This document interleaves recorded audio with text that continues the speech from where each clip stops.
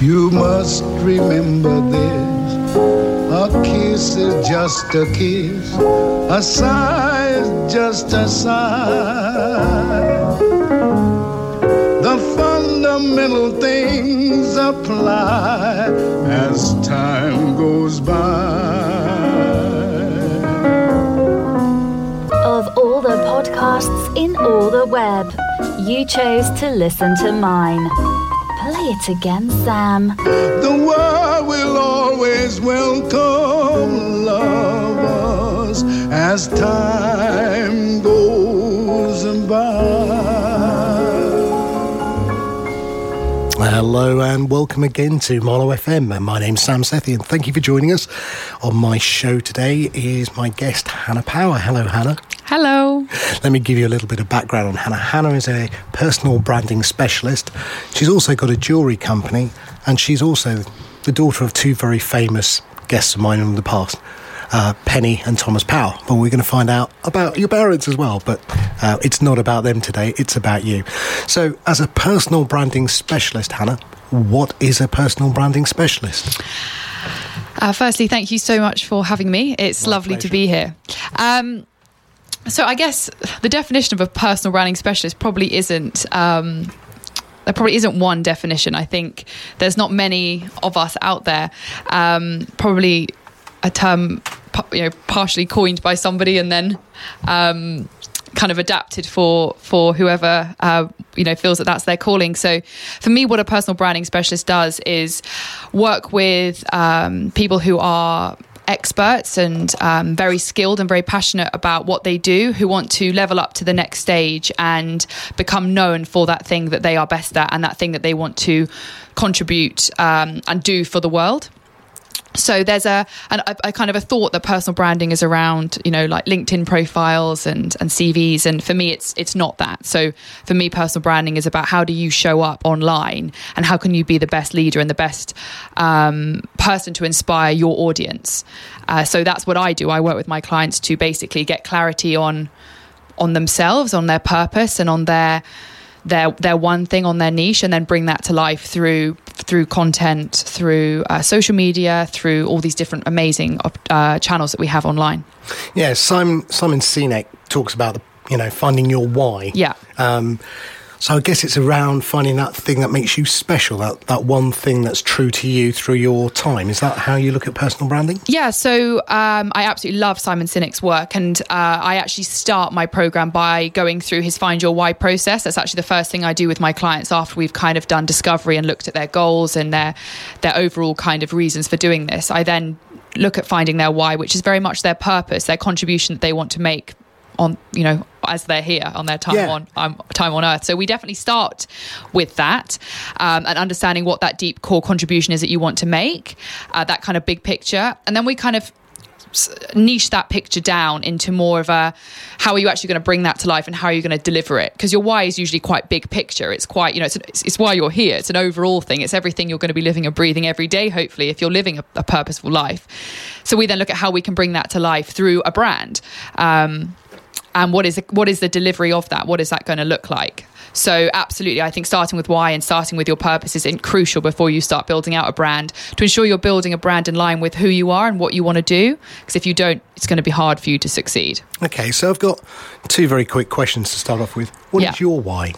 So my why is about inspiring people to live a life of fulfillment so that we can create a more positive world. So for me, fulfillment meaning doing what you love, doing what you're best at, and doing something that contributes to the world. For me, that's what fulfillment is. The people that live these lives of, true joy and true happiness, happiness is fleeting, fulfillment is forever, are in line with those three things. So mine's about inspiring people to live a life of that so that we can generally lift up the positivity of this world. I think, if we were all more in line with that, I think the world would be a much better place. So that's what I feel that my why is. Cool. You've done it in exactly the perfect way that Simon Sinek does it. To the contribution, so that the impact. Yes, and that's exactly the way that I there's no point. When you start something, you do something yourself. There's no point trying to make up your own version if somebody else's version is so good. There's a lot of my program which is, totally me and the things I've created. But I think that in terms of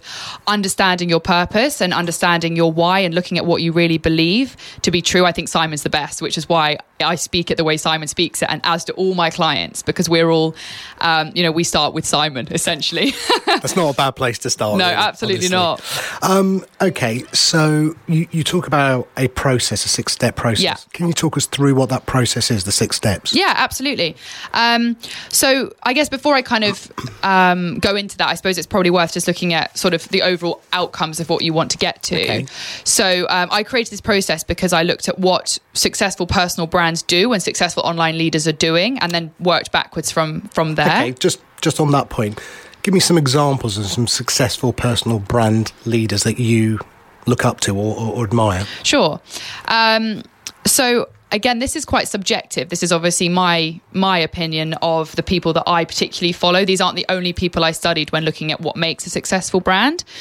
But for me, a few of my favorites at the moment would be Gabby Bernstein, who is a life and spiritual sort of coach in the States.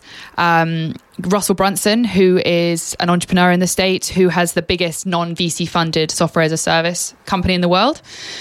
Gary Vaynerchuk, I think he's got a fantastic brand, truly authentic and truly people focused.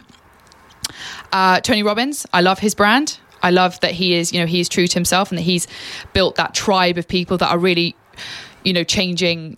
He's really changing lives just through being who he is. And to me, that's what makes a powerful brand. So those are probably a few of my favorites at the moment. And they all happen to be American. Yes. So why? Yeah, it's a very good question, because I am an extremely proud Brit. Absolutely, I've lived abroad, and I love being English. I love coming to England. I love being in England, even when it's raining. I love England. But for me, I think in England, we have a lot of we have the great sides of being English, like the fact that we are extremely funny and all of these kinds of things. But I think we have a few things that we picked up, from previous generations around fear-based beliefs in terms of who we are as people. And I think we hold a lot of ourselves in out of fear of what other people will think, fear of it not being right, fear of stepping out above the that tall poppy syndrome. I think we live in this sort of fearful state of if I stand up, I will be attacked. And because that is often what happens, because we are in a fearful state. But I think in the States, I don't really know why, but I think that a lot of their brands don't necessarily have that. They have evolved past that potentially to be truer to themselves, to live that truth, to stand up and be who they are. And by doing that, I think they inspire other people to do the same. And that's what I would want to build a brand that's truly in line with myself, not worried about what other people think, what other people might do, because if it's the truth, then it must be right, because it's my truth. And some people are going to love that, and some people aren't going to like that. But as long as I'm living my truth, and to me, I'm doing the right thing. Yeah, and I think putting your head above the parapet is, something we'll talk about later, because I've done that all my life. And sometimes it's been shot down, but many times it's been by the seat of my pants quite successful. Yeah. Now, you talked about tribes, finding a tribe. A friend of mine who was on the show a couple of weeks back, Tiffany St. James, she's building her personal brand at the moment. Yeah. And she was told that she hasn't got a tribe. So she created a Facebook group called the Consultancy Club to start to form her tribe. Is that important as a starting point, do you think? Trying to find your tribe, the people you talk to and work with? Or is that, is that a natural evolution? It will come anyway? No. So when I build a brand, we spend, I would say, out of the entire program, probably the first 20% of it focused on the brand, the person. The rest of it is not about them at all. It's about the audience that they serve. And if you aren't serving an audience, then you don't have a brand. I like that, serving an audience. Yeah. So for me, a true brand is a leader. It is serving an audience. If it's not a brand. That's where people get confused by this, I don't like doing this because it's self-promotional. And I'm like, it's not so self-promotional. We all have a unique gift, a unique skill. It is our duty to share that with people. and to stand up and be that leader. So you should start with your tribe. You should start with your audience and work backwards. And any time that I work with somebody who isn't succeeding with their brand, it's because they lack clarity, first of all, in terms of their purpose, their vision. What is this whole thing about? And because they don't know who they're serving. And if you can get those two things right, that's where the magic really starts to happen. And that's what most of my program, a big chunk of it, before we move into building the brand and what are we going to put on social media and all of these things, we start there, because you can't build the house without the foundations. And if you launch into social media, you launch into creating videos, you get bored, no one's interested in them. You get, after a couple of weeks, you're thinking, well, this isn't working, I'm going to give up here, this is not for me. You blame the world, I hate social media, I do this, I do that.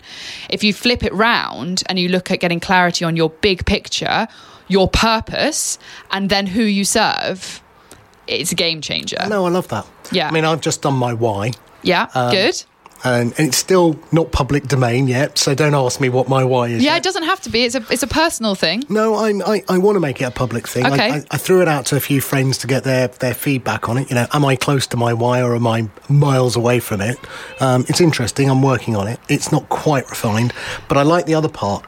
The serving the audience. I like that. I'll add that to what I'm doing. Yeah, and I would say in terms of getting other people to review your why, that's fantastic. However, if you aren't already living your true truth, they might not think your why is right. Well, no, I think I am living it. Well, it's that's just I've fine then. No, I'm not saying you, I'm saying others. I know, okay. Potentially, you could find your purpose, run it by everyone you know, and they could say, well, that's not you. And that might be because you're not really being the true you. Okay, I get that. Yeah, no, I can. And I think it's worth passing that. Now, look, this week, Fast Company put out a article, and it's You Are Not a Brand. Yeah. It's the article in Fast Company. It was put out on the 6th of this month. Yep. Sorry, it's an American, 080619. I get really annoyed with the Americans. And it says, it starts off with, say the term personal brand. Go ahead, I dare you. It's cringeworthy, right? I feel dirty just typing it. Yeah. And it goes on, and actually... I actually read it. Yeah, and it talks about ethos, and I couldn't... I wrote an article back to a closed group of friends, and I went, no. If I'm going to do anything, I want a personal brand. That everyone understands what that means. Saying I have my personal ethos, I'd spend hours trying to explain what the hell I was trying to say, first of all, before I could even say it. Can I be honest? I actually got very excited when I saw that article, which is weird because it obviously starts basically saying that everything I do and have done for a while, and I'm committing basically a large portion of my life of, is cringy and rubbish. Yeah. It's weird that I actually saw that as very exciting because to me,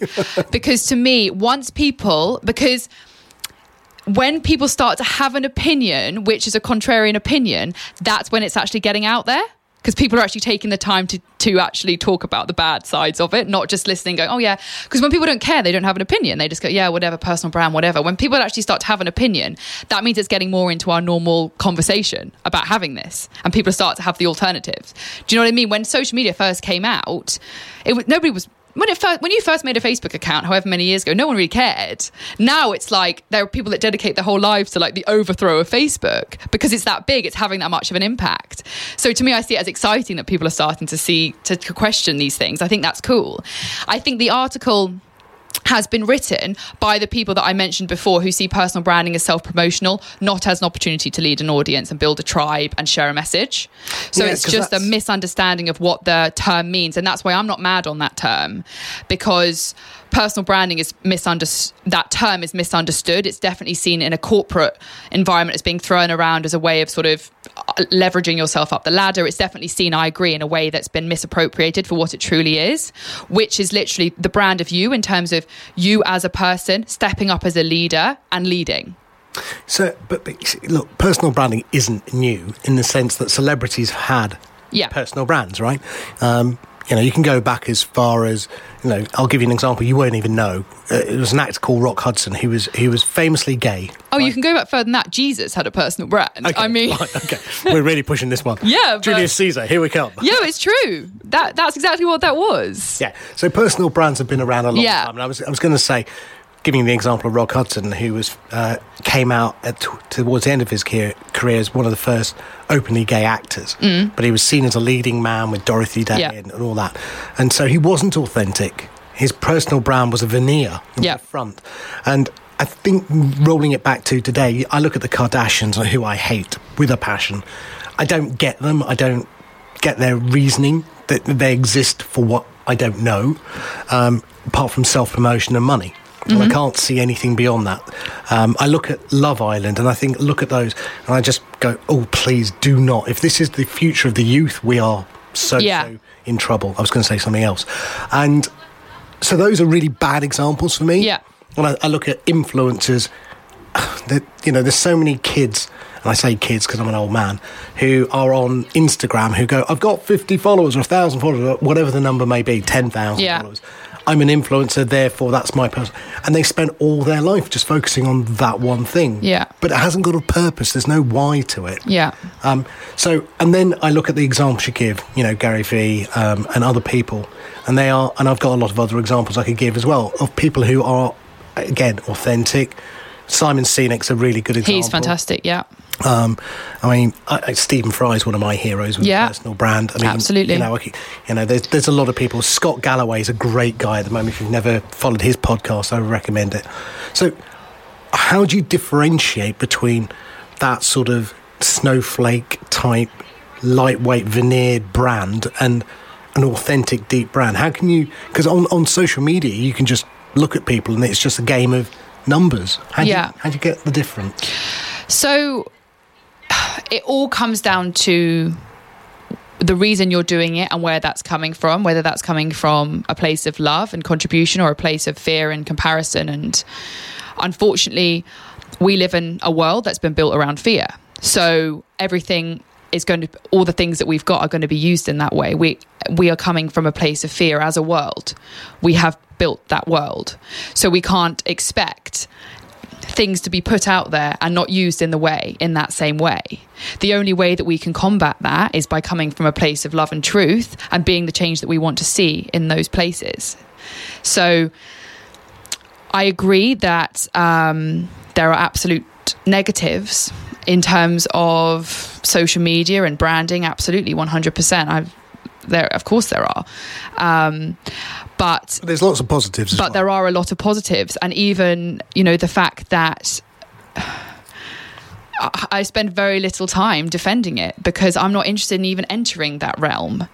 Because why do we always have to see things for the negatives? Why can't we just focus on the positives? You focus on something positively enough, it's literally been proven by physics that if you focus on something that's positive, if you stare at a plant and you hope it will die, it will die. If you stare at a plant and hope it will grow, it will grow. So why don't we just park all these negatives and be the change that we want to see and build the positive and be the positive brands? I'm so with you. No. So in terms of what separates people, all it is that people are taking fear-based beliefs and putting them online, and that is obviously going to create a negative online world. Yeah. So the difference is where they're coming from, and that's something we need to look at as a society, not as a personal branding person. That's a societal issue that we live in a state of fear and comparison.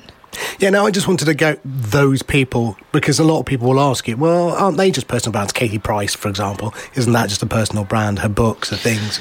Yeah, but just like anything, there's good and bad of everything. Exactly. So, there's good and bad politicians, there's good and bad actors, there's good and bad everything. And why would the personal branding space be any different? Okay, so let's start with some positives then. So when should somebody start their personal brand? At what age do you think somebody should? Any age? Does it matter? Should my daughters be starting to think of a personal brand? Is personal branding short-term for reputation? No, in all honesty, I think we live in a world now where you have one, whether you like it or not. Even if you don't have one, that means you have one because you're somebody who isn't available online, which is going to have an impact on your life, whether you like it or not. So it's actually gone past the should or shouldn't you, because if you don't, you have anyway. Because if you apply for a job and let's give an example of a job for that level of personal branding, not somebody who wants to maybe be an entrepreneur or whatever, and you've got two people, you Google one of them, nothing comes up, you Google the other one and they're sharing content about the thing they're passionate about, which is the job they're applying for, you're going to pick that person. Yes. So it's actually doing yourself a disservice by not having it anyway. So you can opt out. And I say to people all the time, I'm not somebody, I'm never going to push my opinions on people. I don't enjoy debates. I'm never interested in that. So when people try to push me, I say, don't worry then. Absolutely, I'm not going to push you to do it. That's absolutely fine. When you actually break down the nitty-gritty of why they do or don't, it's usually the reason that they don't want to is usually a story they've created because they don't truly understand what it is. It usually comes down to confidence. Why people don't do it is that they're not confident that they actually have something to say, or they're not sure what that is. So should everybody, I absolutely think that if you're somebody who is skilled and passionate and wants to have a fantastic life and future and start having a positive impact on the world, you should start your personal brand, start focusing in on it. So if you hit that criteria, then absolutely. No, and I think, again, it's something that I've only recently got into as a conscious thing to do rather than a subconscious thing. Because, I mean, like your mum and dad, I've been around the industry for 25 plus years. And I've had my ups and downs, and there's been moments when running Netscape, I was on every front page of every, IT rag, and then there's days when I've been on the front page of Twitter for the wrong reasons. So I've been in a Twitter storm, and so at the end of the day, I never really thought about my personal brand, but I've only started since obviously thinking about what I'm doing now, but also what I want to achieve, and I've thought actually after reading Simon's books and reading other articles, I've started to hone it down. So, I like the idea of a personal brand. And it's crucial to be conscious. So much of our lives are unconscious, and you need to be conscious as a creator, absolutely, by putting the things out there that you want to put out there, making sure they're going up there for the right reasons. Every time you post something, why am I posting it? Is this coming from a place of love or a place of fear, a place of good or a place of bad? But we also need to be conscious consumers. Nobody else has the control to decide who you do or don't follow, or what you do or don't read. So if there are things on your social media feed or coming into your phone that make you feel whatever, there is no need for those things to be there. Updating privacy settings and unfollowing people is not complicated. I'm not going to teach people how to do that. But it is crucial. You can't put it always on everybody else. You have to be a conscious consumer. I do not go on my Instagram feed or my Facebook feed or my LinkedIn feed and feel rubbish about myself. I feel inspired. I feel excited. Because I've chosen to unfollow the people that don't bring that to my life. Take the negative out. Yeah, well, why wouldn't you? I mean, why wouldn't we do that? Why would we do that to ourselves? No, I've even gone to the extent of blocking certain people who are very negative, such as Milo Yiannopoulos. Yeah, it's like standing out in the rain and wondering why you're getting wet. It's like, if you're going to follow people, you need to be more conscious. If you're following things that are making you feel bad, unfollow them. We've got these huge, very dramatic social media blackouts. People are having to literally treat their phones like they're trying to quit smoking by putting their phones in a drawer, giving them to their mums and saying, don't give it back to me 48 hours. There are retreats being set up, which is like a phone detox. Mm-hmm. You're paying money to have a break from your phone. I mean, we've lost complete reality of who's in the driver's seat of our own lives. Yeah, exactly. Yeah, it's completely crazy. You don't have to pick the phone up if you don't want to. No, and you need to get, but we need to get, but it's about being conscious of that. People don't even realise the patterns they're in because it's so unconscious. Yeah. We've got to find a conscious way of doing this, and that comes down to every single aspect of what we do. Yeah, I mean, a lot of the way that social media is designed, actually, and it's been well documented, is it's designed to be addictive. Absolutely. So is cigarettes, so is alcohol. Yeah, and there is a big call around the fact that should we start making, I don't know, the age where you get social media slightly higher. It's like saying, here's the drinks cabinet, kids, you're 13, crack on. Oh, look, you're all drunk and you're all ill. How did that happen? Because we're not teaching them how to properly use it. Yeah. So it's on us. Yeah. It's always on someone. Do you know what I mean? It's not been dropped from the sky for us to just handle. There's always stuff that can be done. And lots of positive things are addictive. People get addicted to healthy eating. People get addicted to going to the gym too much. Everything that's positive can be turned into a negative if it's not managed properly. Yes. So you're probably the first generation, actually, who's gone through the social media cycle. I mean, probably me and your mum and dad are, because we're entrepreneurs and we're techies. But I could look at lots of my peers in my own age group who are I'd say, technically unsavvy, who just use social media very badly, let's say. And so they couldn't teach their kids how to use it correctly. I think you're probably the first generation that's gone through that full cycle. Yeah, but we do have schools. Yeah, but schools teach it by peer pressure. Right? Yeah, so that's what I'm saying. So we do have a place to teach kids. Yeah, but it's not from the adults. So it's like saying... Yeah, but we could be teaching it in school. Oh, no, you can't, because the teachers aren't of that generation. That's what I'm trying to say. They're the generation Yes, but above if I you. was invited into a school, I would go in and talk to the kids. And they won't listen. Yeah, so what I'm saying... Yeah, so what you'll just get... Yeah, that's all just problems, not solutions. Yeah, I don't know the solution. What I'm trying to say is I think social media is a wonderful tool, but I think what we've done is we've opened Pandora's box as well, and we just haven't... It's going to take a time to control and manage how we use social media, just in the same way we learnt... If you look at back in the 1950s, the smoking ads, it was cool to smoke. It was every man, woman and child practically smoked, right? And then we realised the negative sides of it, and now we're closing it down a bit. Yeah. Social media has a lot of positives, but it has a lot of negatives. Look, we'll move on to much more positive things. It's just this one bit. Snapchat, I absolutely detest, because... my daughter is 14, and the amount of bullying that's going on Snapchat. Yeah, I can imagine. Because it's the fit and forget. Take a photo, say something rude, and it's gone.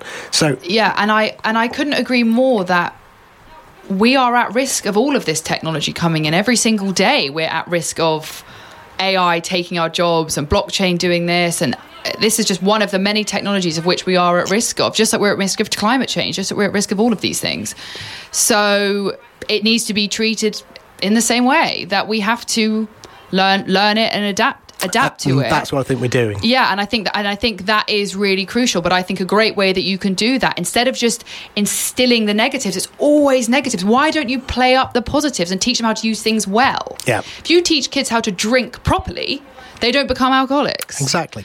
There is an alternative way, which doesn't just involve telling people not to do it. If you tell kids to be abstinent, those are often the kids that go and have the most sex, for example. Do you know what I mean? Like, there are other ways that we can communicate and do things with people which don't just involve no, that involve reframing it and teach people how to use it positively. Yeah, and that's what parenting should be. And I'm just saying that I think we've gone through a cycle of we fundamentally were learning on the job what social media was. Yeah. And now we're beginning to realise its impact, positive and negative, and how to manage it. But what I find amazing is that parents are going, oh yes, this social media thing is awful. And I hear it all the time. Like I live... You won't hear that from me. I hear this, like I lived with my auntie for a couple of months, and she's got a 13-year-old son.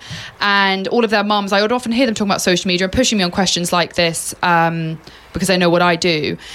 But then giving their kids iPads and the internet. So I'm like blaming it, but giving it to them. I'm like, how about we reframe this and look at this? It seems to be such a weird way to look at things, in my opinion. I go back to my point. I think your generation will have gone through and lived it. When you have your children, it won't be, oh, well, what do you know? Because a lot of the children look at their parents, my age group parents, and they're not savvy, they're not tech savvy, and they look at them and go, you don't know what you're doing. How many times do we hear look, get the kids to sort out the remote control, get the kids to sort out the internet. Yeah, which is why, to me, personal branding makes me so excited, because my whole goal, what I want to achieve over the next 5-10 years, is creating as many positive role models who are purpose-driven, who are inspiring, who are honest, who are truthful, who are authentic, building brands, and building that to be in. So if they're on the phones, at least put the good stuff on it. Yeah. And if you can build enough positivity, you can move the online world to a place of love, not fear. Yeah. Then it doesn't matter that they're on social media, because they're going to be seeing great stuff. Okay, so let's go through. So personal branding. Yes. You've got 6 steps. Let's go through it. Okay, cool. So I suppose 6 steps sounds a little bit like reductions of what it is, but we have 6 core modules that we work through. The first one, they all start with a C. So the first one is clarity. So that's where we look at the really big picture of the brand and of the person. So we start right at their core. What is their purpose, their why that we discussed before. And that does involve going basically right back through your life. It can be quite an emotional experience for some of my clients as we go back and looking at their purpose and looking at their timeline of all the things that have happened in their lives. Then we look at their mission, how they're going to bring that to life, their values, their tone and their style, which is quite a fun activity. So that's the clarity, that's a big picture. Then we move on to credibility. So credibility is looking at the smaller picture of you. What do you like? What do you not like? What are you good at? What are you not good at? What are your experiences, qualifications? What what is your one thing? What's the thing that lights you up? So getting real clarity on that. And then after that, we've got a good picture of who that person is in terms of what their thing is and what they're about. And then we basically, essentially, as I said, we basically park the person and we move to the audience. So the next module is called customer. And that doesn't necessarily mean customer as in, obviously a brand isn't about selling, but I call it a customer because I think if you treat your audience as a customer and you treat your customer as audiences and you treat your audience as a customer, you're going to treat them with a huge amount of respect and value, and they deserve that. I mean, if someone's going to give you their time to follow you, that's a responsibility. So we look at them and we basically work out, who is their ideal audience, and we basically understand who that is. And then we go away and research them. So my clients are out doing surveys and interviews and actually understanding their audience. Most importantly, what are their pain points? What are their dreams and what are their desires? What are they struggling with, or what do they want to achieve? And then we can build a brand. You can get clarity of the niche because you've got the purpose, you've got what they're good at, what they love, and then you've got what the world needs. And that to me is a very strong niche. So that's the first kind of 3 parts, first 3 modules. And I'd say the first sort of third probably of the program.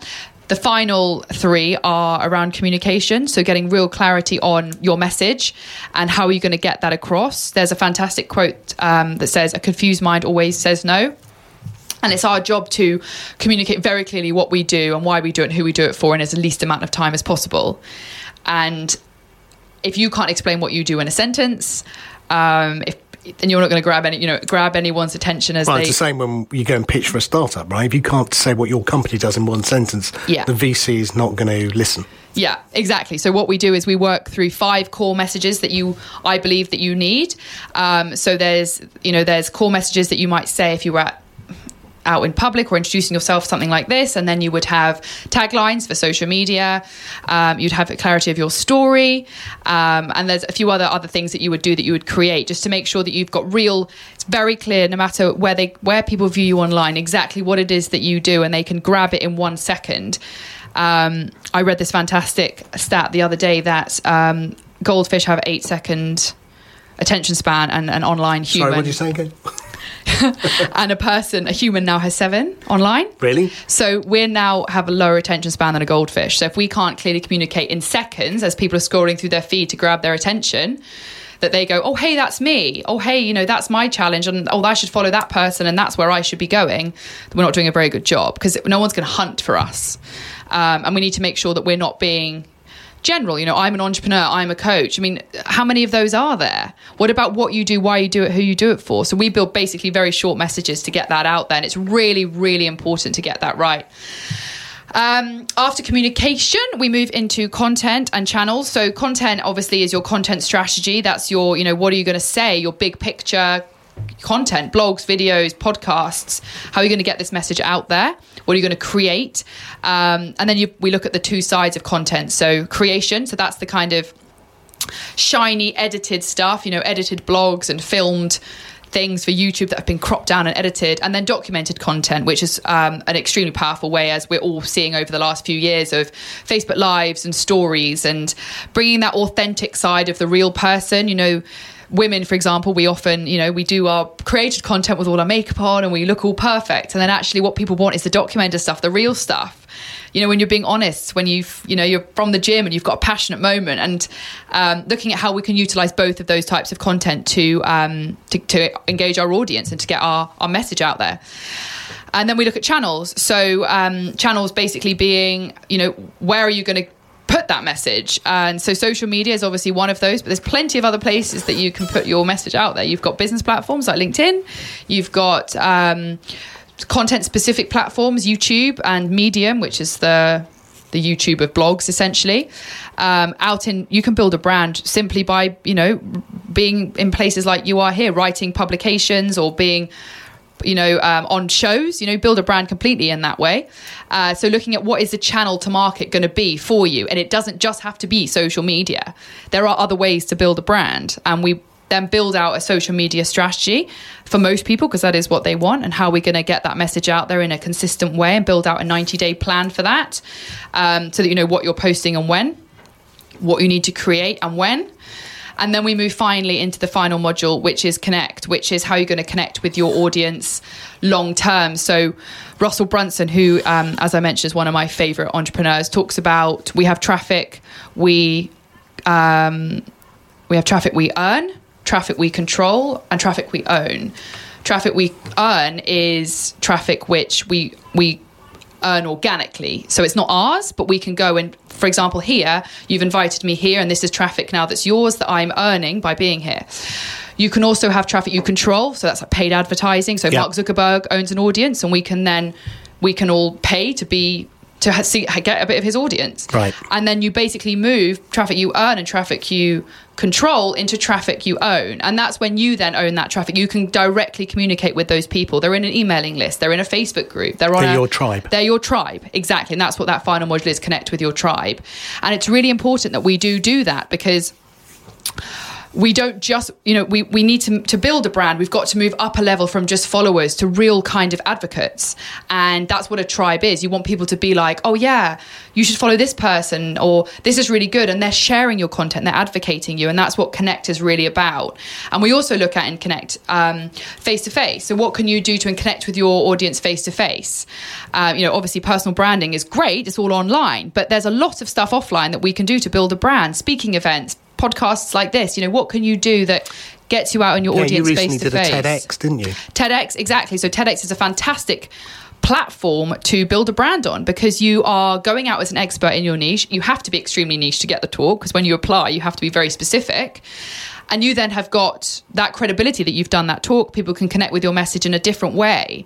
So Connect is all around that. And then the final thing we look at, the final C, is around your collateral. So it's not really one of the 6 C's. It's sort of like the secret 7th C, which is around the actual tangible stuff that you need. So a strong personal brand, a powerful personal brand, has got logos, it's got social media headers, it's got real, it's treated as a brand. Yeah. So we look at that, and I build my designer, who's heavenly designer called Chris, who works with me, and he builds out the visual side of their logos, their style guides, and then maybe they might need a website, or they might need I don't know, any brochure or whatever it might be, depending on the person. And quality collateral is really, really important, because we have a psychological thing where when we see something, when we turn something from words into more of a product, you put a logo behind it, we perceive it as being more real. Yeah. And it's really, really important that you honor yourself by having that. And that's why I put it at the final stage there. You honor yourself by saying, this is me, this is my message. And it gives us a sense of, wow, this is a real thing. Like, I'm really doing something here. So that's the final thing, is your collateral, and having quality collateral that really, really reflects you. Yeah, and I love that. I was quiet in that because I wanted to hear what you had to say. Okay, good. And I really appreciate that. No, I really love that, because it's if you again, you look at Simon Sinek, he's at 10,000 feet, and then you look at his new book, The Infinite Game, and it's all about the long term.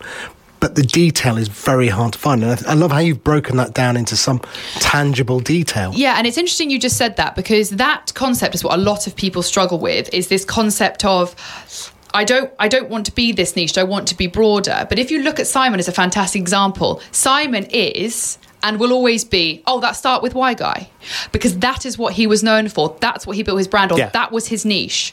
He went over and over again with the same sentence. People don't buy what you do, they buy why you do it. He said it over and over again. He talked the same talk over and over again for years and years and years. He created books, online programs, he created content. He was going on podcasts, talks, anything he could, because he built his brand on a very clear niche for a very specific audience.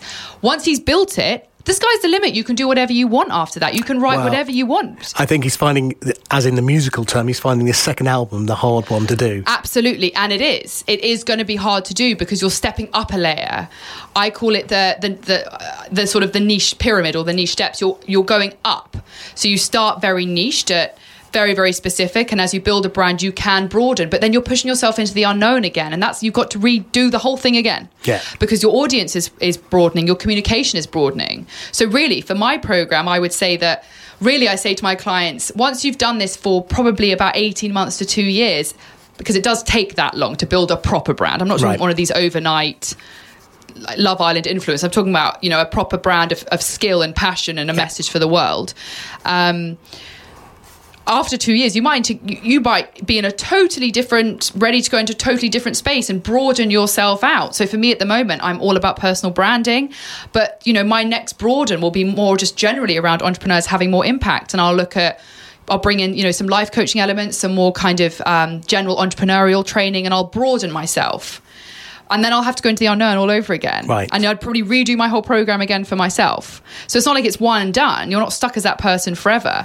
Yeah, but a lot of people do get stuck in that one and done rut. Yes, because you've got to accept that just because you've hit that first level, you've got to relearn. If you think about, I don't know, a footballer, when he goes up the league table, he starts right at the bottom when he gets to that next team. He has to redevelop. He has to become a better footballer because he's now in a place where he's with people that are better than him, and he's got to rebuild his brand, his skill. Yeah. And it's exactly the same thing when you're building a brand online.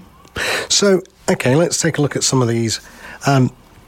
Clarity, credibility, customer, I get that. Yeah. So, I if I was looking at you, I think I understand those terms, for you already. I was interested, though, and let's talk about content and channels. So what sort of content do you put out currently to enhance your personal brand? How do you sit down as Hannah, and go, right, this is the sort of stuff I want to put out? What are you putting out there right now? So because I did my survey of my customer, interesting, which was in that customer module, I have surveyed and I constantly ask my audience as often as I can, what are your goals and what are you struggling with? And I'm always updating my content strategy based on the problems or the dreams that they've got, and making sure that I'm creating content that solves that problem. So there are some kind of exercises that I do with my clients, but one that's a really easy thing to do in terms of coming up with content is go onto something like Quora, Quora.com, that like question. Yeah, the question site. The question site. Yeah. Write in your niche, your thing, and see what people are asking questions about. You can even tick, last hour or last week, see what people are asking, and then create content that solves that problem. Or ask people, just start to ask people. Don't guess. Don't create content based on a guess. Don't create content which is just willy-nilly. There has to have structure behind it. Documented content can come more willy-nilly because you become so because you've got that power of that clarity of niche. When you start to live your niche and live your one thing, you get inspired all the time. You get thoughts. You have conversations all the time. I had a conversation with this girl on the train the other day who was a geography teacher, and she wants to build her brand to basically become this insanely cool geography person who travels the world and does all of these interviews and does this thing to teach geography a bit more interesting. Yeah. And I was talking to her and I was thinking, I didn't even realise that my programme could be applicable to teachers, because I'm so living it. I'm talking about it all the time. So in terms of the kind of rules of content, I think I really advise, once you've got that idea of those questions and what people want to know, is following the 80-20 rule of making 80% of it useful and solving those problems, and keeping 20% of your content in that kind of inspiring or interesting or funny place until you're pretty well known. People aren't usually that interested about your recent holidays and things like that, and that's where people can fall into. They go, yeah, Hannah, but social media blogs don't bring in any customers for me. And I'm like, they're an accountant and they're writing about their summer holiday in Cornwall, and I'm like, there's a bit of a mismatch here. So I do recommend following that 80-20% rule as you're growing your brand, and then as you obviously get more well known, people are going to be more interested in you as a bigger picture and a bigger story. So in terms of, that's kind of how I come up with my strategy. In terms of actually creating the content, I follow very much the batching mentality. So essentially, I know that I block out a time. I do 8 till 11 on a Tuesday. Every Tuesday, I try to do it, or at least every other Tuesday, where I create a huge amount of my content. Maybe it's going to be filming videos or writing blogs or creating kind of the things I'm going to put out on social media. And I block that time out. I set an intention that it's going to be my creative time. Put my phone on airplane mode. I do not open my emails. And I focus in on creating my content in that way.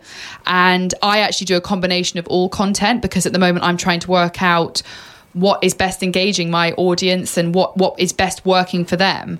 Some people like video, some people like written, some people like short posts, some people like just audio, and working out what best works for them. So I would say the best place to start is look at the type of content, give them all a go, You will immediately know which one you like because you'll know which one you want to do first. So I'll say to people, go out and record some audio, go out and take some photos, go out and record a video, and go out and write a blog. And they'll immediately go, oh, and I'll go, which one do you not want to do? And I say, well, don't do that one. Just do the one you like doing. Which one excites you? But is that sometimes because they find it the hardest thing to do? Can be, but I would delve into that. But I still don't think that when you're building a brand, you necessarily...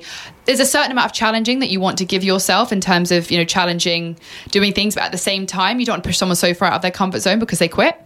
So you've got to keep it light. And usually I find that people will get there on their own. Most people are scared of video, for example, because they haven't got clarity of what they would talk about. Right. So, okay, so that's I love how you set aside the time. I do that for learning, actually. And I have a period of time because one of my joys is coding. I know that sounds very sad and dull to many people. No, it doesn't. It sounds cool. But I do that to learn new stuff. I always want to be challenging myself to break through another layer. Yeah, which is crucial. Yeah, and so right now I'm building Alexa skills, which is great fun. And there's a small world of that right now. I mean, 5 years' time, everyone and their dog will write an Alexa skill. It'll be so easy. But... I won't. No? Why is that? Well, I might help work with somebody else who might write it, but I will not be coding an Alexa app. See, because I think the Alexa skill is another way in the personal branding armoury. So you talked... Oh, absolutely. But I am not a believer that we should have all the skills that we need to build a brand. Right. Okay. I'm definitely a believer we need to lean into what we're good at and what we like. Okay. And outsource or partner with people who are good at the other things. Okay. Now, look, we've talked about the content. How do you choose the channels? I worry for me that I've got what I call a shotgun mentality. So I literally spray the web with content because I'll do this podcast. So this will be a podcast of the radio show, and then it'll go. So I'll hit iTunes, I'll hit SoundCloud, I'll hit all the other places. Yeah. But also I'll promote it across the three big ones: Twitter, Facebook, and LinkedIn. Yeah. Right. And I'm hitting and hoping rather than knowing, because the problem is I don't know if the audience wants to reach me in a certain way. And so how do you advise clients where and what channel to go for? So firstly, again, it starts with questions. So I'm getting free consultancy here, by the way. This is brilliant. It always starts with questions. So the first question I'd ask yourself is, which one do you naturally like the most? If you could only work on one or two, then I would ask your audience where they spend their time. Now, that doesn't mean which one do they like the most, or which one do they believe they should tell you they spend the rest of their time. Ask them where they spend their time, because I have had a lot of people tell me that they spend their time on LinkedIn, and when I'm with them, all they're on is Instagram. So, you know what I mean? Like, maybe be on Instagram. That's where they actually are. So, like, I am quite active on LinkedIn, but it's very it's very intentional. It's like I go on there to do. I would never scroll on LinkedIn. It's if I'm going to engage, I'll set time aside to engage with people and to communicate with people. But if you want to catch me somewhere where I'm scrolling, it's going to be my Instagram or Facebook feed. Not that I spend a huge amount of time scrolling, but that's where you would want to be, even though you might think, oh, business, blah, blah, blah, LinkedIn. So it's ask them, first of all, look at which one you like and you would, enjoy, and then which one are they on? Then I would say you need to ask yourself and be very honest with yourselves, what are your beliefs around that platform? Because we've all picked up a lot of negative beliefs, a lot of limiting beliefs. Well, we talked about it a few minutes ago. Which we've just spoken about. Make sure, because if you go into that platform with any form of hate or fear or frustration, you will not succeed on it, because I'm telling you that there are millions of people who don't feel that way about that platform. So if somebody comes to me and they go, I hate Instagram, but I'll just use that, I'm thinking, well, either we're not going to do that, we're not going to use Instagram, and we're not going to use social media at all, or we're going to have to delve into why you have such a big issue around this platform. So before you do anything, look at the beliefs you've got around that platform, because the beliefs you have dictate the behavior that you then bring to that platform. Once you've done those things, and that will give you a good idea, I suggest picking a primary platform, and maybe having one or two in your secondary platform, but having a primary where you really you are your best.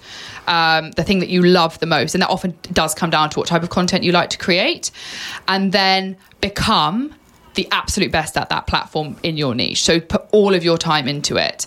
And absolutely, I also do things like scheduling content which goes across all platforms, because that's a really good way to build a brand and keep yourself out there. But if you want me in terms of in my best state and my best focus, then there are specific platforms to go to. And I always just direct people to them. So someone says to me on LinkedIn, I go, oh, absolutely, yeah, I'm pretty active on there and it's a good place to contact me. But if you want my truth and who I really am, then you want to be, in my Facebook group and or follow me on Instagram.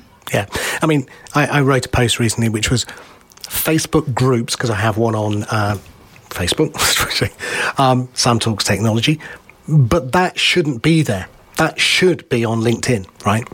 I'm really disappointed with LinkedIn that I can't create the Facebook group, which is a business group. But you know why? Why? Because no one's doing it. So why would LinkedIn... No one's putting in the need for that. So there's no pain point for LinkedIn to adapt their group platform. But there is. It's just they're not listening. So the point is, you've got a Facebook group. I've got a Facebook group. Tiffany St. James got a Facebook group. I could go on. There's numbers of my friends who've got Facebook groups, which are business groups. They're not personal friend groups. I'm not creating Sam Talks Technology with 20 of my close buddies. They're people who are friends who are business people, right? But if a platform, these people aren't stupid, if a platform isn't adapting to what you think, it means because there's not enough demand of it, so you've got to create the demand. Yes, but if they don't, it's a bit like if it ain't broke, don't fix it, right? I've already spoken to the LinkedIn product managers, and they're just not seeing it because they don't spend any time on Facebook. So they don't, because there's no demand for it yet. I disagree. I think there is. No one's doing it. But we are doing it. You and I just said we have Facebook groups. Yeah, because Facebook works for me. I don't need a LinkedIn group. But I would rather. Right, so I would have one and build an absolutely huge one and build all that demand and make everybody on your show move to LinkedIn groups, and then LinkedIn are going to feel the demand and start doing something about it. I can't create a LinkedIn group. That's the problem. Why not? It doesn't exist. You can't. I'm in loads of them. No, they're not. You can't create a branded LinkedIn group in the way that you can on Facebook. I'm definitely in some. Okay, I will look at this again. I'm definitely in some like personal branding groups of other people's, and in some entrepreneur groups, UK entrepreneurs. So either I've missed this or it's not doing what I want it to do. So I'll have a look at it, because I know that you can create a company structure, a page, a personal profile, and you can create posts and you can create stories. Okay. No, you can create groups. Okay, well, I'll have a look. I'm not saying the platform will be necessarily as good as Facebook, but what I'm saying is put the demand in this. Just look at the solution, not the problem. Like these platforms will adapt for what people are using them for. So I would say if you want to have a LinkedIn group, then absolutely start one. They are definitely there. Okay, I'm going to have a look at it closer. It's never something that's come across. I've never joined a LinkedIn group. Great opportunity then, isn't it? Maybe it is. Sounds like an amazing opportunity. Just like LinkedIn Lives have only just... LinkedIn Live is pretty much the best way to get your message out at the moment because it's so new. Okay. That not many people are doing it. So the thing is that these tools, obviously, they learn algorithms that basically the more popular something gets, the tool then learns the algorithm to then put to make it harder to be seen on that platform, because that's obviously how they make their money. So when a new feature comes out, that's the best time to jump on it, because they've not learnt the algorithm yet to hide your stuff. Yeah, they're also in beta, just so everyone's aware. They've got newsletters coming out. So a friend of mine, Martin Bryant, who's a journalist, he's got his own newsletter now on LinkedIn. So you can invite people into your private newsletter. Oh, wow. Yeah, they've just started. That's cool. They're not pushing it out. So Martin sent me and I joined it. And I went, oh, Martin, how do I create one? He went, oh, not yet, mate. It's a private beta. I think they're really trying LinkedIn, and I think it's really cool. Like, people are being more honest on there. People are sharing personal stories. Like, I think they're really trying, and I think it's really cool. Yeah, I mean, there's a couple of things that frustrate me. So I'll give you one example.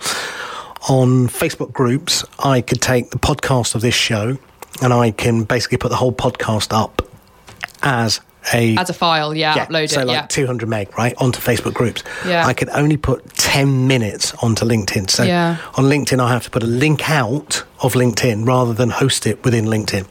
On Twitter, I can only put 2 minutes. And it's these limitations of the platforms that frustrate me, where what I'd really want to do... See, for me, Facebook now... But if they all did all the same thing, they'd all become the same platform, they'd lose their niche. Well, yeah, so well, in my head, this is how I treat them. So Facebook for me is now my close family and friends. That's really what I want it to be, right? I don't want it to have any work association. I really don't. Because what I find frustrating is I will connect with some really cool person who then wants to join my Facebook group, but they also then want to become my friend. Yeah. And I'm like, well, no, I don't know you in a social context. Yeah. I don't want you to be looking at pictures of my holiday and my kids and my, me talking about what's going on in Cookham Dean or whatever. Yeah. That's a different group of people, right? So the way that the Facebook group tends to grow, mine anyway, is that somebody hears a podcast and wants to join, but then they want to become my friend. And I go, well, and then I feel like I'm being really rude by going, well, no, actually, that's not who you are, because I don't want you to be my social friend. Sounds like a lot of thinking. You can just press no. No, but I can press no, of course, but then you've got to the point where that person's going, well, I've just requested to be your friend. And you feel sort of... Whereas what I'd love to do is just go, right, LinkedIn's where my groups are, that's where all my action is, that's where my work... I get it. And I would happily, because I tend to, look at the requests I get on LinkedIn and go, actually, I don't know you, but your business requirements are pretty interesting. Mm-hmm. So, yes, I will accept that request. Yeah. Or I will... So unless the relationship doesn't have to be as deep, and I have deep relationships with some people, but some of them are new ones. But I don't want... I can't explain it better than that. No, I understand what you're saying. I always decline loads of people on Facebook. Right. And yeah, you decline me as well. No, I think I've got you on Facebook. No, I was joking. I just delete them. I just decline. I don't really think much about it. Do I want them to be in my friends group? No, they usually pop up on LinkedIn anyway. A lot of people are just chancing it. No one really thinks that. They probably don't even notice. Like, you don't get a notification saying, Sam has declined your friend request. They're not even going to know. Yeah. They'll just find you in another way. True. If they really need you. If they don't, then it's not that important to them. I better harden up. Harden up, Mr. Sethi. Well, it's not so much hardening up. I think it's just not worrying about worrying about those kinds of things. Because what you're doing there is you're projecting what they feel, because that's what you'd feel, when actually they might not feel that. You're guessing how they feel about being declined to view. I think I'm putting myself in their shoes. Yes, and I think it's good that we do that, but I think in a way what we can end up doing is actually overcomplicating quite simple things by overthinking them. Okay. Just an alternative way to look at it. I'm not saying you're wrong by thinking that in that way, but if I delete someone on Facebook, they find me on LinkedIn and they're like, no one's upset about it. Yeah, no. I guess what I want is my tribe to be on LinkedIn and my friends to be on Facebook. And I totally get that. And what I tend to do is, I have my own, because obviously I'm into personal branding, so I have my personal branding Hannah Power page, and I invite people to like that and join the group, and I give them a huge amount of value and things like that in the group, and then I just decline their friend requests, and if they ask, I just say, it's not really, we're not friends yet. Let's become better friends. I put it on them. Okay. So we're talking about channels and connecting. Now, one of the things I talked about with you earlier was, how do you scale hannahpower.com? How do you get... .co.uk. Co.uk. Can't get the .com. Oh, who is she? Come on, get her off. I don't think it's even in use. It's just one of those things where it's like £20,000 to buy the domain because somebody bought it. Like, I was bought hannahpower.co.uk by a family friend when I was probably about 12. Right. And the family friend bought them for my brothers as well. But she couldn't get the .com for any of us. Yeah, I've got both my daughters in exactly the same way. Yeah. Their Twitter handles and their Facebook and their brand. Well, Twitter and Instagram and stuff, I have to be Hannah I Power. Yeah. I have to have my middle name, which is I, in the middle, because I can't get Hannah Power pretty much anywhere. Yeah, that's us lot who got on there early. We got all what we wanted. No, I did, because my parents got it sorted all out for me. But Hannah Power is actually quite a common name. Right. Apparently. Well, I've got a question for you later about that, but we'll come back to that. Right. So, okay, let's look at it. I love that. So you've got this process. You've got personal branding, which I really do think is of the moment. I think it is something that people should consciously do and think about. Good stuff. And I think there is a positive element to it, as opposed to the typical passive element. Oh, it happens to me, rather than consciously affecting it, which is what you're talking about. Yes, I'm not good at to me. So, going back to my question then, how does Hannah Power scale Hannah Power? What's next in terms of growing, what you do? Because are you going to do one-to-many events? Are you going to do... How do... Yeah, so what I would do... I'll just start by reversing tiny bit. So Hannah Power is me. Yeah, that's me as a core. That's me as a brand. Everything that I then do, every business that comes off of me is an extension of me. Yeah, every business that I do, it's going to come from my values. It's going to come from me. So I'm not saying that you wouldn't then have a business as well. It's just that if you start with your personal brand, a business then being an extension of that, it then naturally has a personality. It's naturally aligned with you because you've already done all that work on yourself. Yeah. So I have other businesses which I actually don't really do any marketing for, and they get business anyway because I have a personal brand and people come through me and see the other work that I do. Right. So it's not that I'm saying you only can have a personal brand based business. I'm just saying you want to start there, have it as your overarching, and then have other things coming off it as an extension of that, because they are an extension of you, because they're your businesses. Right. So there's not only one way. The way that Hannah Power as a brand and a business in terms of Hannah Power Limited would scale, sorry, my watch going off telling me to meditate. Hannah Power scale is around building a really strong, essentially what I call like a variety of basically products. So productizing the service of what I do. So my core program is a 90-day program, Powerful Leaders, where I work one-to-one with my clients. That's how I've proven I've proven the model, I've practiced the model, I've made it perfect, I know that it works. I then basically can turn that into lots of different products. So I've just written a book that I finished on Sunday, which is that process. Yes. And what's the book called? The Power of You. Indeed. I've then got sorry, before we go, when do you think it's going to be out roughly? Should be end of the year. Good. Yeah, I'll let you know. Then I could build out, a program which is an online program, where people can, take modules and things like that online, and then you can build out. I might build out an event where people can come to for one day and go through this, or 2 days. Then build out a higher end product, it's over a year-long period. So you end up building out essentially like a product infrastructure from my free content up to a £10 book, up to a £100 program, up to a £1,000 thing, all the way up to a high model. And you essentially take people on a journey through that. So it becomes hugely scalable because you've got that core IP, that core thing that I'm known for. And people come in, maybe there are people with more disposable cash. They want to go for the full one-to-one, or there are people with, so I'm just launching a program which is going to launch October 1st, where I'm doing a 30-day program. Everything we've talked about in 30 days, one challenge per day over 30 days, which is only going to be £197. So it's everything. My program at the moment that I do with clients is a lot more than that. This is a 30-day accelerator, daily challenge in a team of people. You're in an accountability group. You're really challenging each other. You're really pushing each other. And you're creating everything you need, really committed for 30 days to then give yourself years and years of results. Right. So I'm trialing out that model, for example. So I'm building out lots of different products for lots of different price points to help people on their journey through basically building out that core IP of the Powerful Leaders program, which is the steps we just went through.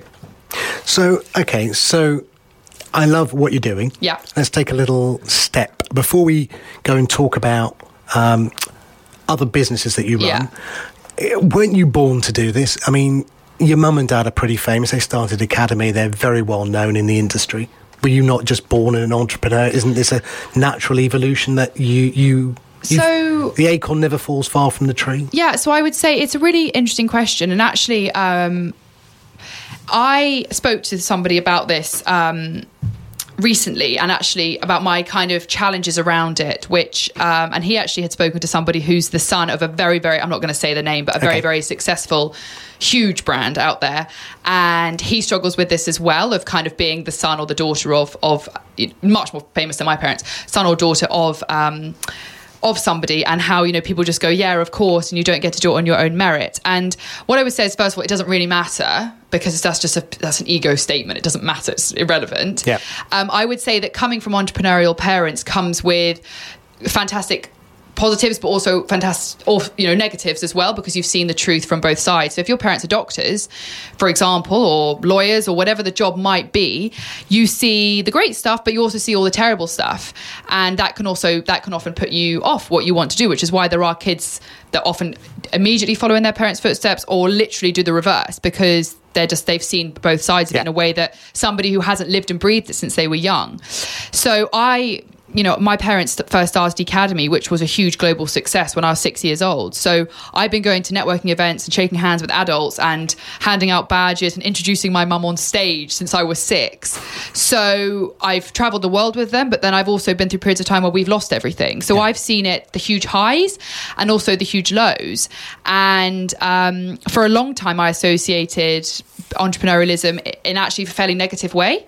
I actually thought that wasn't what I wanted to do. I thought I wanted something that was much more stable. I think probably for a bit, my parents probably wanted the same thing. So I did a law degree at Warwick, and then I went into a corporate consulting firm. And, I very much planned to climb the ladder, because I made a conscious decision that I didn't think that, although I had natural entrepreneurial tendencies, I actually thought if I could apply those to the structure of a corporate, that could be really powerful.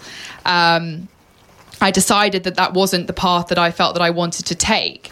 So I would say, when you say, did it come from my parents? Probably, and my experiences growing up as a child, I would say absolutely it did. But I'm saying actually I chose initially when I was younger to do the opposite. I was doing internships at Barclays. I was spending my summers doing things that I thought I should do instead of things that I necessarily probably could have naturally leaned towards. People always saying, I always knew things like setting up e-commerce businesses. I was always been very good at eBay, and I always naturally was a business person, but I very much pushed it down because I thought that wasn't really what I wanted to necessarily do, because I had seen the struggles with it. And my peer group weren't in that space. So the people I studied law with, they weren't entrepreneurs, they were lawyers. And I thought that's maybe what I should be doing. But then, after a while of basically not really being true to myself and picking up baggage and projecting stuff that wasn't really true, I realized that, I wasn't really being true to myself, and I didn't know what it was that I was about. So I quit everything and moved to Bali with no plan, a laptop and $5,000, which I thought was a lot. It's actually not very much money. No, it's not. Once you paid for flights and all these other things, it's actually not very much money. And landed on a beach in Bali with a laptop and thought, well, what shall I do now? And I started to really just trust in my intuition and follow in what I liked, what I wanted to do, who were the people I was moving towards, what things fascinated me, what things scared me in a way that stretched me. And I realized that I absolutely love entrepreneurialism and the impact that it has. And all of the stories I'd picked up as a child were just that, stories. And actually, I believe that being an entrepreneur, and especially being an entrepreneur who is an expert in something in particular, rather than being a master of all trades, but picking a specialism that you really love. So for me, personal branding for passionate entrepreneurs, I think is the most fulfilling life, which can have the most impact, which puts me most in flow, and gives me the ability to give the most contribution to the world. So it was a very conscious decision. After I started my first business in April last year, which is, I've not been an entrepreneur for that long, I had a moment where I was riding my scooter through the rice paddies of Bali, and I realized that this was exactly what I was meant to do. But I think I had resisted it for a while, and I think everyone goes on their own journey of maybe trying to move into who they truly are and what they truly want because of all the stories and the baggage they've picked up from their peers, from their parents, from whoever. And it's our job to work through that and see the truth. Cool. So I love how you chose that rather than let it just happen to you.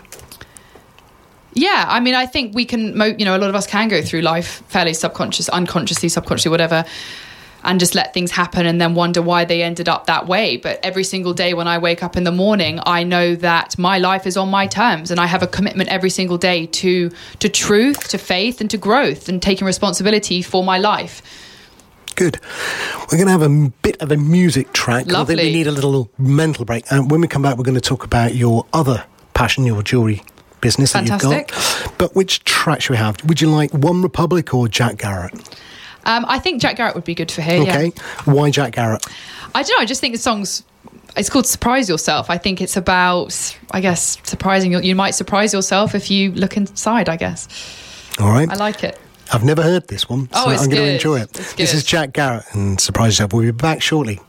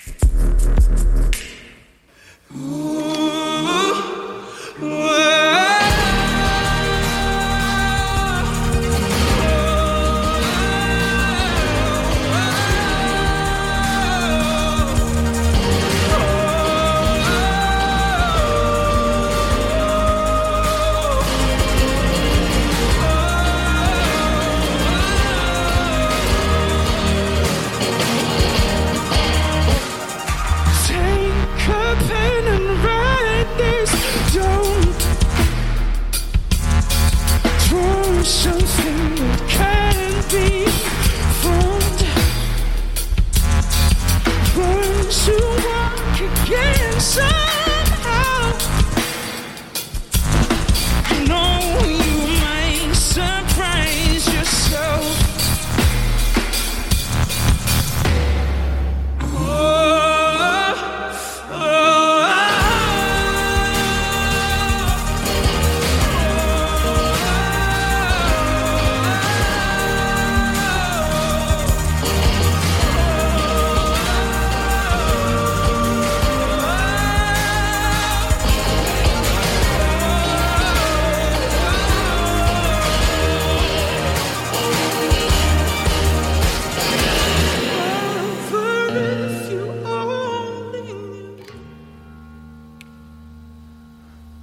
The times that change fool me too,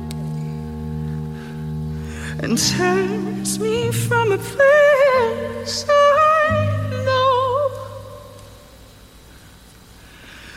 It helps me to surprise myself. You know you can surprise yourself. So let go and surprise yourself.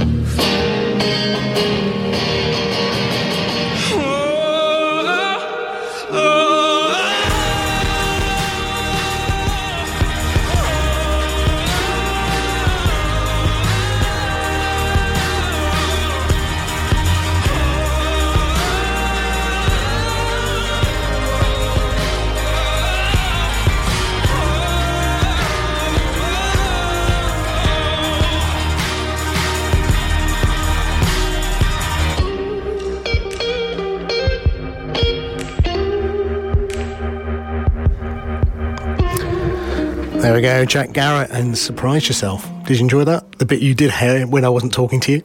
Yeah, it was lovely. Very lovely. Okay, we're fast approaching the end of the show even. Can you believe it? I know, that went very fast.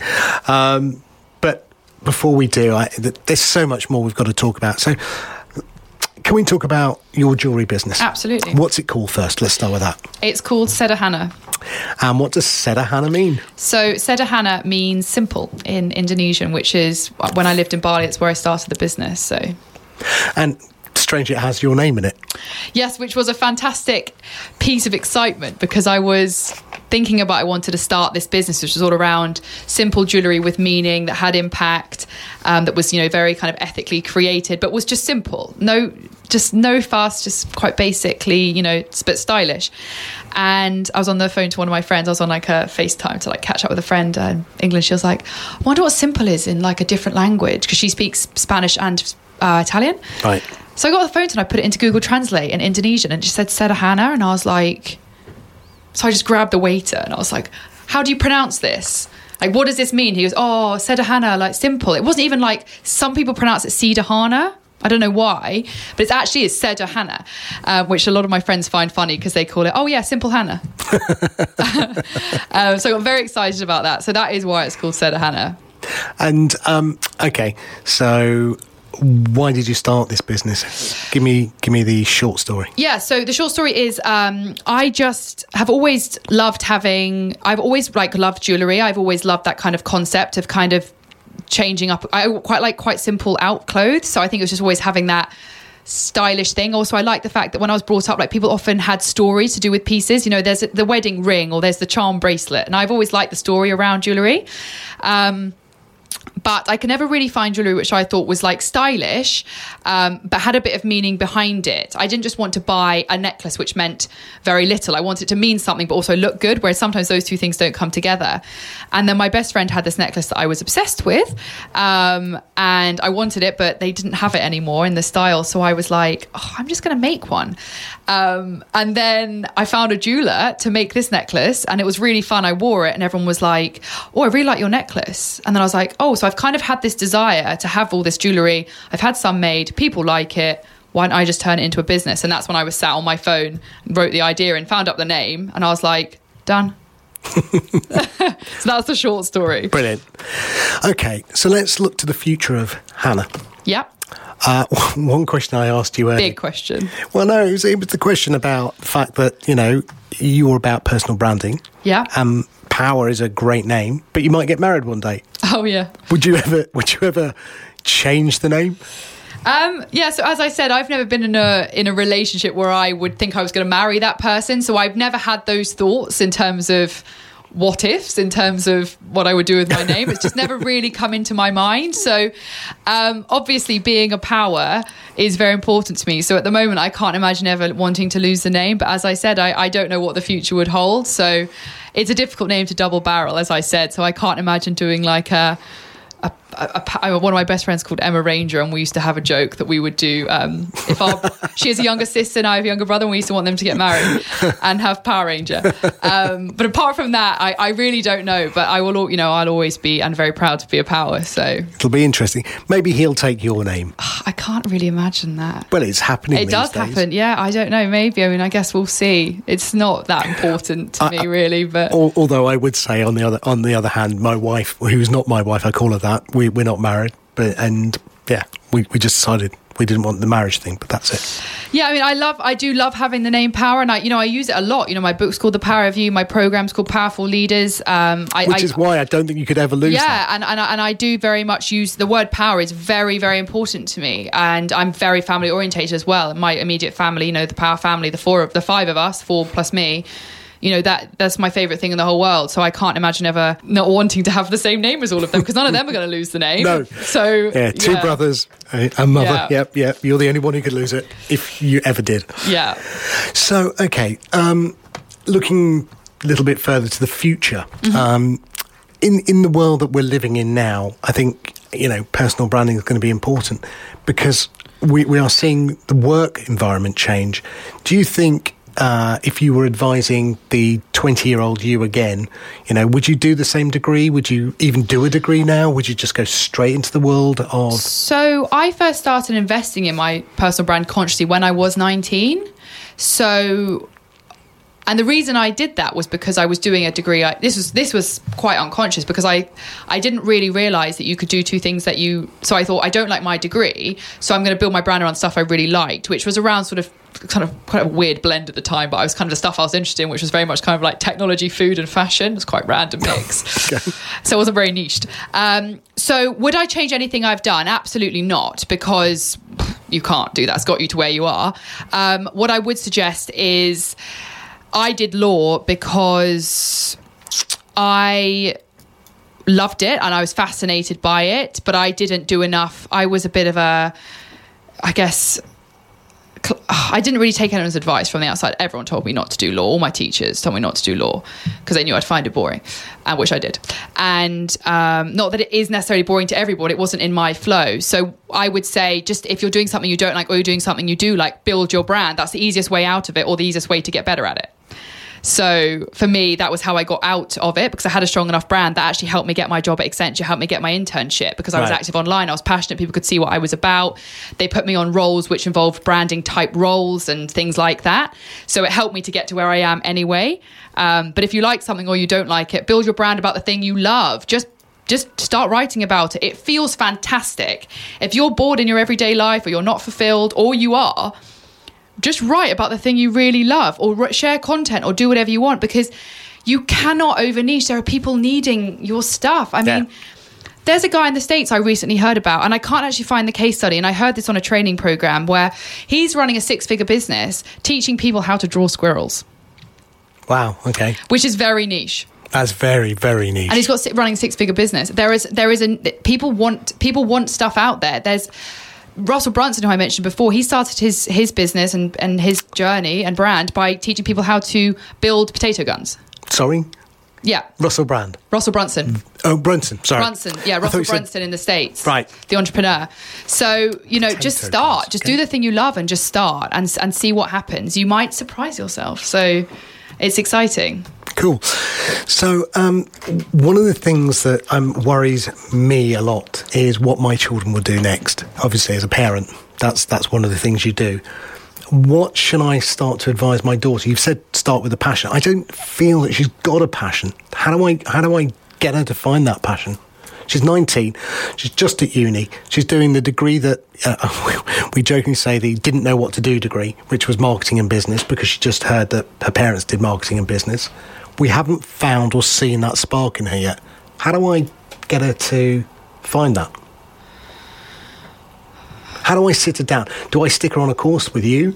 Do I say, right? You could put her on a course with a coach. Absolutely. I think coaching and mentoring is fantastic. She might find someone she admires and talk to them. I think that's a fantastic thing to do as a parent, to offer to invest in spending time or money on things they really love. So it could be a mentor. It could be something really random. In all honesty, if you just take her on a walk out, if you just listened, I'm not saying you don't do this, but a lot of people say this to me. They're like, Mike is this, Mike is that. I'm like, do you actually just listen to them without speaking, trying to fix it, trying to give ideas? Do you just listen to them? Just listen. I'm sure there are things in there and just encourage them to lean towards what they love. A lot of people think they don't have a spark because they think the thing they love isn't a thing. So like, well, that's not a thing. I can't do that. That's not a job. That's not this. That's not that. If you lean into the thing you love, that's where the magic happens. And you're not going to know unless you just take that step back and just relax. Everyone's got something they love. It's just we've got to uncover it.